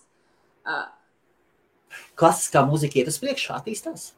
Protams, mūsu laicīgā mūzika. Es atvainojos par jautājumu, vienkārši tieši tāds interesants. Laicīgā mūzika, kas tagad ir ļoti inovatīva, ļoti ar tehnoloģiju, daudz kas sasaistīts. Arī kādā tāpat mūzikas mācīšana ļoti ir attīstījusies. Man mamma vienmēr priecājās, kad es stāstu skolniekiem, ir visādi api un teorijas api un sight reading api. Un viss tagad ir tik skaisti, un kad tu tikko sāc mācīties mūzikas teoriju, tu vari visu kaut ko izkrāsot. Jā. Un jā, protams, ka viss attīstās, bet tev ir kaut kā, katrs atrod pats to savu lauciņu, man liekas. Katram jādod pašam ir sava identitāte. Mūzikā savu vieta, un tad vairāk vai cilvēki palikties. Bet tas, ka tu paliec par speciālistu, kas spēlē varbūt baraku laika mūziku, vienkārši nozīmē, ka tas ir tuvāk tavai sirdī, un tas ir tas, ko tu vēlies darīt. Cits var spēlēt laicīgo mūziku, cits eksperimentē katru dienu ar mūziku kopā ar elektroniku vai ar instalācijām. Cits nespēlē vairāk pabeidz klavieres, nespēlē normāls klavieres, spēlē pie pret klavieres. Tas nozīmē, ka starp stīgām visu kaut ko saliek iekšā. Un tā ir vispār citu skaņu, tā kā soundscapes, un tu pieliek klāt instalācijas, kur rāda dažādas bildes un glēznes. Ļoti interesanti viss kaut kas, un tā ir arī laicīgā klasiskā mūzika. Laicīgā klasiskā, jā. Es nezinu. Jā. Man vecāmam bija klavieres skolotāja. Tāds sarunas sākumā tu minēji, ka tavs nākošais publiskais koncerts būs. Tas nozīmē, ka ir kaut kādi slēgtie? Jā. Atenījuma klubā tas ir slēgtais koncerts. Uz to var ierasties tikai kluba biedri. Un kādi vēl slēgtie? Jo tā, ka tikko to pateici, es uzreiz iedomājos Eiropas kaut kādas, piemēram, ir daudzi Milānas, ir films, Eiropas films par Milānas kultūras dzīvi un par slēgto kultūru. Nav tik slēpti, bet atenījuma klubs, ir Londonas tāds kultūras tā kā klubs Inteliģencē, kurš ir slēgts. Inteliģencē? Ok. 56 Nobelprāisa laureāti bijuši kluba biedri. Visi lielākie rakstnieki, viņi kādreiz sen apkaļ var izgooglēt par atenījuma klubu. Viņš ir Londonas centrā. Tur arī tu nevar tik vienkārši spēlēt. Kā sauc klubu? Atenījum. Afternoon klubs vai kas? Uzrakstīšu pagaid. Labi. Atenījum, man liekas tā raksta. Ok. Ierakstīs, lūdzu, kaut privātajā ziņā vai kur, un tad es... Ok, un tad es parādīšu visiem pārējiem. Interesanti. Londona ir kolosāla, tiešām kultūras dzīve, un es redzu, un es visiem parādīšu, es pārnesīšu ar copy-paste, parādīšu, un ir klubi, slēptie klubi, un vienkārši ir slēgts, ja ir lieli sasniegumi zinātnē vai mākslā, vai mieru uzturēšanā vai kaut kā tā, tad tu vari... Tad tev iesaka, man liekas, vairāk kluba biedri, tu vari kļūt par kluba memberu, tikai nesen viņā sāka viņam sievietes. Mūsu vēstniece ir kluba biedrs. Un tātad ir šāda. Šeit ir web adresi, jūs varat paskatīties. Jā, tu turien nakt nevar. Mēģināt var aiziet. Teikam arī, tu nevari... labi, es jau tā pateicu spēlēt, loģiski, es nenākuši džinsos, bet viņi man no pirmā reizē, kad spēlēju, un tagad trešo reizi aicināt tikai. Es domāju, es taču džinsos tāpat nenākuši. Un tur telefons ir jāatstāja skapīgi. Bet ļoti, ļoti jauki cilvēki, viņiem vienmēr notiek kaut kādi mūzikas pasākumi, un viņi aicina māksliniekus, Kas ir? Patīk viņiem ļoti jauka atmosfēra, ļoti patīkami tur bija. Un ko tu pateikt, vai tiešām šie cilvēki ir pārāki intelektuāli pār vidējo cilvēku Londonas? Bet, Helmut, ja cilvēki, piemēram, ieguvuši Nobel prēmiju? Tas viņi cilvēki, pagad, cilvēks iegūst Nobel prēmiju dot par sasniegumiem cilvēcei dažādās jomās, un tieši tas nozīmē, ka viņš ir vienas jomas speciālists. Nu jā, bet tas klubs veidot cenu apkārt tieši konkrētām, konkrēti... Jā. Man nekas nav pretī, man tas ļoti patīk. Super, es stāvā, jā. Inteliģencei. Jā. Es neesmu tā kluba biedrs, protams, jo es nevaru būt tā kluba biedrs. Bet, jā, viņš tur par augstiem sasniegumiem var tevi ieteikt, man liekas, 5 vai 6 biedri, un man liekas, ka tur arī biedri ļoti liela. Es tik daudz tiešām nezinu, jo man vienkārši uzaicina un pamatēji nolemju, un es ar prieku, protams, atnāku. Jā, bet... Apmaksa tur labi ir, arī atbilstoši kluba statusam. Tādām lietām live Facebookā nerunā. Vienkārši daudz maz atbilstoši ir. Viss ir kārtībā, vai par tādā, tas nav smuki. Tas nav smuki. Tā ir vienkārši burvīga vieta, un īstumā, priekš manīm tas ir liela gods. Tā ir nāvāja. Un kad mani vispār ieteica tajā schēmai un tur spēlēt, man ļoti liels prieks vienmēr ir atgriezties tur, un prieks, ka prasa atkal atnākt vēlreiz. Tas, protams, ir ļoti patīkami. Jā. Kas? Ir 22.19. Jā, mēs, un šeit izskatās ir jautājums mazliet ar sāpi, un tomēr jautājums, ja nemāki Bahu, Vivaldi vai Šubertu, tad ir uzskats, ka nemāki mūziku? Atkarībā, kādu mūziku tu saki, ka tu māki. 3 tik dažādas paņēma, vai ne?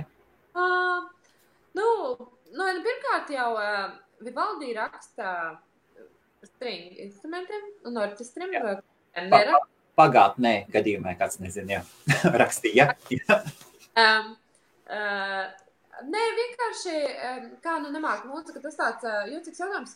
Ja tu esi mācījies vai muzikas skolā, vai muzikas konservatorijā, tad tu esi spēlējis, tev vienkārši, taču ir eksāmeni, ir programmas, ir lietas, kas tev ir jāspēlē, kas ir jāsagatavo. Konservatorijā vispār katru gadu eksāmenis ir no 40 līdz 60 minūtēm, iestāja eksāmeni ir 5 minūtes. Un ir konkrēti, tev vienmēr ir nolikums, visam ir nolikums, cilvēki būs to mācījušies. Es nesaku, ja tu esi džēza mūzikas un tu nemāki spēlēt Bahu, loģiski, tu mācies džēzu, tā ir tava specialitāte, es nespēlēju džēzu. Dzīvosim draudzīgi. Dzīvosim draudzīgi, jā. Jā. Okay, kā tu skaties, uztver cilvēkus kā mūziķi? Ir kaut kas īpašs, kas tev, ko tā mūzika liek skatīties uz cilvēku dažādāk? Es nezinu, es savējais nesaprotu cilvēkus. Okay, ko tieši? Mēs jābeidz kaut kad runāt. Man liekas, ja es kaut kādu laiku nespēlēju, tad bija savādāk, bet es sevišķi pēc šiem pēdējiem 4 gadiem ļoti daudz laika pavadu vien pati. Un citreiz es skatos uz kaut kādām sabiedrības lietām, un es tā kā nesaprotu, kāpēc. Jo ir kaut kādas lietas, kas ir vienkārši, es nezinu, varbūt krūtas vai kaut kā tā, tāpēc, kad viņas ir no vides. Tā, ka tu sevi paņem no tās vides tā kā nedaudz projām. Jā. Daudz laika pavadi viens, tad tu kaut kādā nedaudz skaties, un tu tā kā... Pavisam savādāk. Super, jā. Bet tāpat laikā mūzika arī cilvēka visi ir no kaut kādām cilvēcīgām emocijām dzimis. Un mēs jau pēc kaut kā mēs arī mācāmies būt par koncertmēģis? Par spēlēt koncertus, lai cilvēks kaut kādā veidā uzrunātu. Es nezinu, varbūt, kaut kādas lietas, varbūt, vienkārši, man liekas, arī daudz tu kaut kā ar izglītību, tu izaudz, tu izmainies. Un es ļoti daudz laiku pavadu viena. Es ļoti laikam esmu izmainījusies. Es vai nu laiku pavadu viena pat, vai ar maziem bērniem. Nu, padomu. Jā.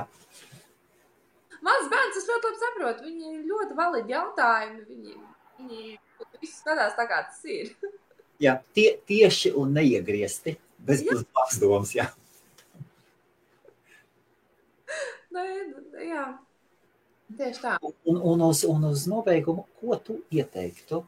Ko tu ieteiktu mūsu latviešiem? Pasaulē, Lielbritānijā, Latvijā nav svarīgi. Kas tev? Nu, man liekas, es nezinu, ko es varu ieteikt. Es laikam varu ieteikt nepadoties. Tādā ziņā, kad citreiz varbūt mēs gribās samierināties ar dzīvi tāda, kāda viņa ir, vai liekas, ka mēs nevaram kaut ko vairāk sasniegt, bet dzīve ir mainīties vienā dienā. Tikai tā, un tā ir bijis.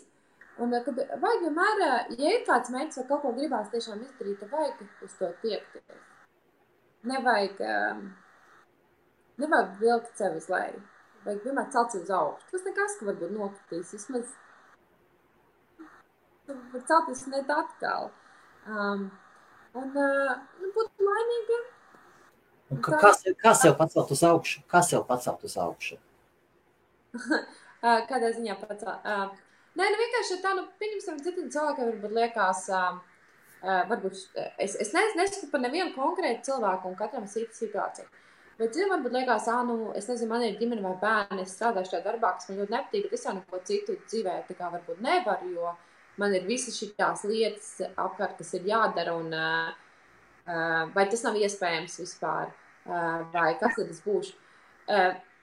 Varbūt es novēlēju, vajadzētu novēlēt un teikt savādāk. Es visiem novēlu apstāties. Kaut vai vienu dienu apstāties un padomāt, ko viņi no dzīves vēlās. Tas var būt jebkas. Man bija tās laiks padomāt apstāties, un es sapratu, ko es vēlos, un to es tagad daru. Varbūt citam ir viss, ko viņš vēlās, ir ģimene. Varbūt citam ir jau viss, ko viņš vēlās. Bet man liekas, ka ļoti daudziem cilvēkiem nekad nav tāda iespēja apstāties un padomāt, ko viņi vēlās, vai kas viņus darīt laimīgi. Nav nekad iespēja, ir tikai pienākumi un kā jāizdzīvo, vai pienākumi pret kādu, pret kaut ko. Bet ir jābūt pašam laimīgam, un lai būtu laimīgs, man liekas, ir jāapstājas un ir jāpadomā. Un tā kā var apstāties un padomāt, tad tā var izveidot rīcības plānu. Tā. Paldies. Jā. Tad, kur iet tas nākošo, tāda 20. jūlijā koncerts? Jā, noteikti. Apēra ar listu. Jā, The Space Performance Center, var iemest linku, liekas, es tā sūtīju tam. Biļetes ir pārdošanā. Un es ceru, ka pēc tam mēs skatījāmies nākamos koncertus varētu rīkot vai nu King's Place, vai nu Canada Water Theatre. Jā, un ja jums kaut kas interesē, var tev rakstīt, ja? Jā, var droši rakstīt Facebookā, vai var arī, es nespēju tagad iemest. Jā, bet var droši rakstīt, ja kaut kas interesē, kaut ko. Es nesaku, ka es vienmēr paspēju visiem atbildēt. Jā. Būs diezgan gara diena. Un parīt, bet, ja es varēšu, man būs laiks, es atbildēšu. Jā, var rakstīt. Es ceru, ka es nevienu populārās mūzikas neatvainoju. Vai pūtēju? Nē, es zinu ļoti. Es tā pateicu, tas vienkārši. Un otrs tas, ko vajag saprast, man liekas, ka tie modernie pūtēji skandarbi, viņiem vienmēr ir tik murgaini klavieru versija, kas ir Okay. Tāpēc varbūt tas tā man personīgi, kas man tā vienmēr ir licies. Bet tas nav tā visa. Apstājieties, padomājiet. Un afēra ar listu 20. jūlijas. Jā. Nāk un piedzīvo. Ko mēs varam pateikt? Mūsu latviete kolosāli. Paldies, Ieva. Paldies tev, Hanna.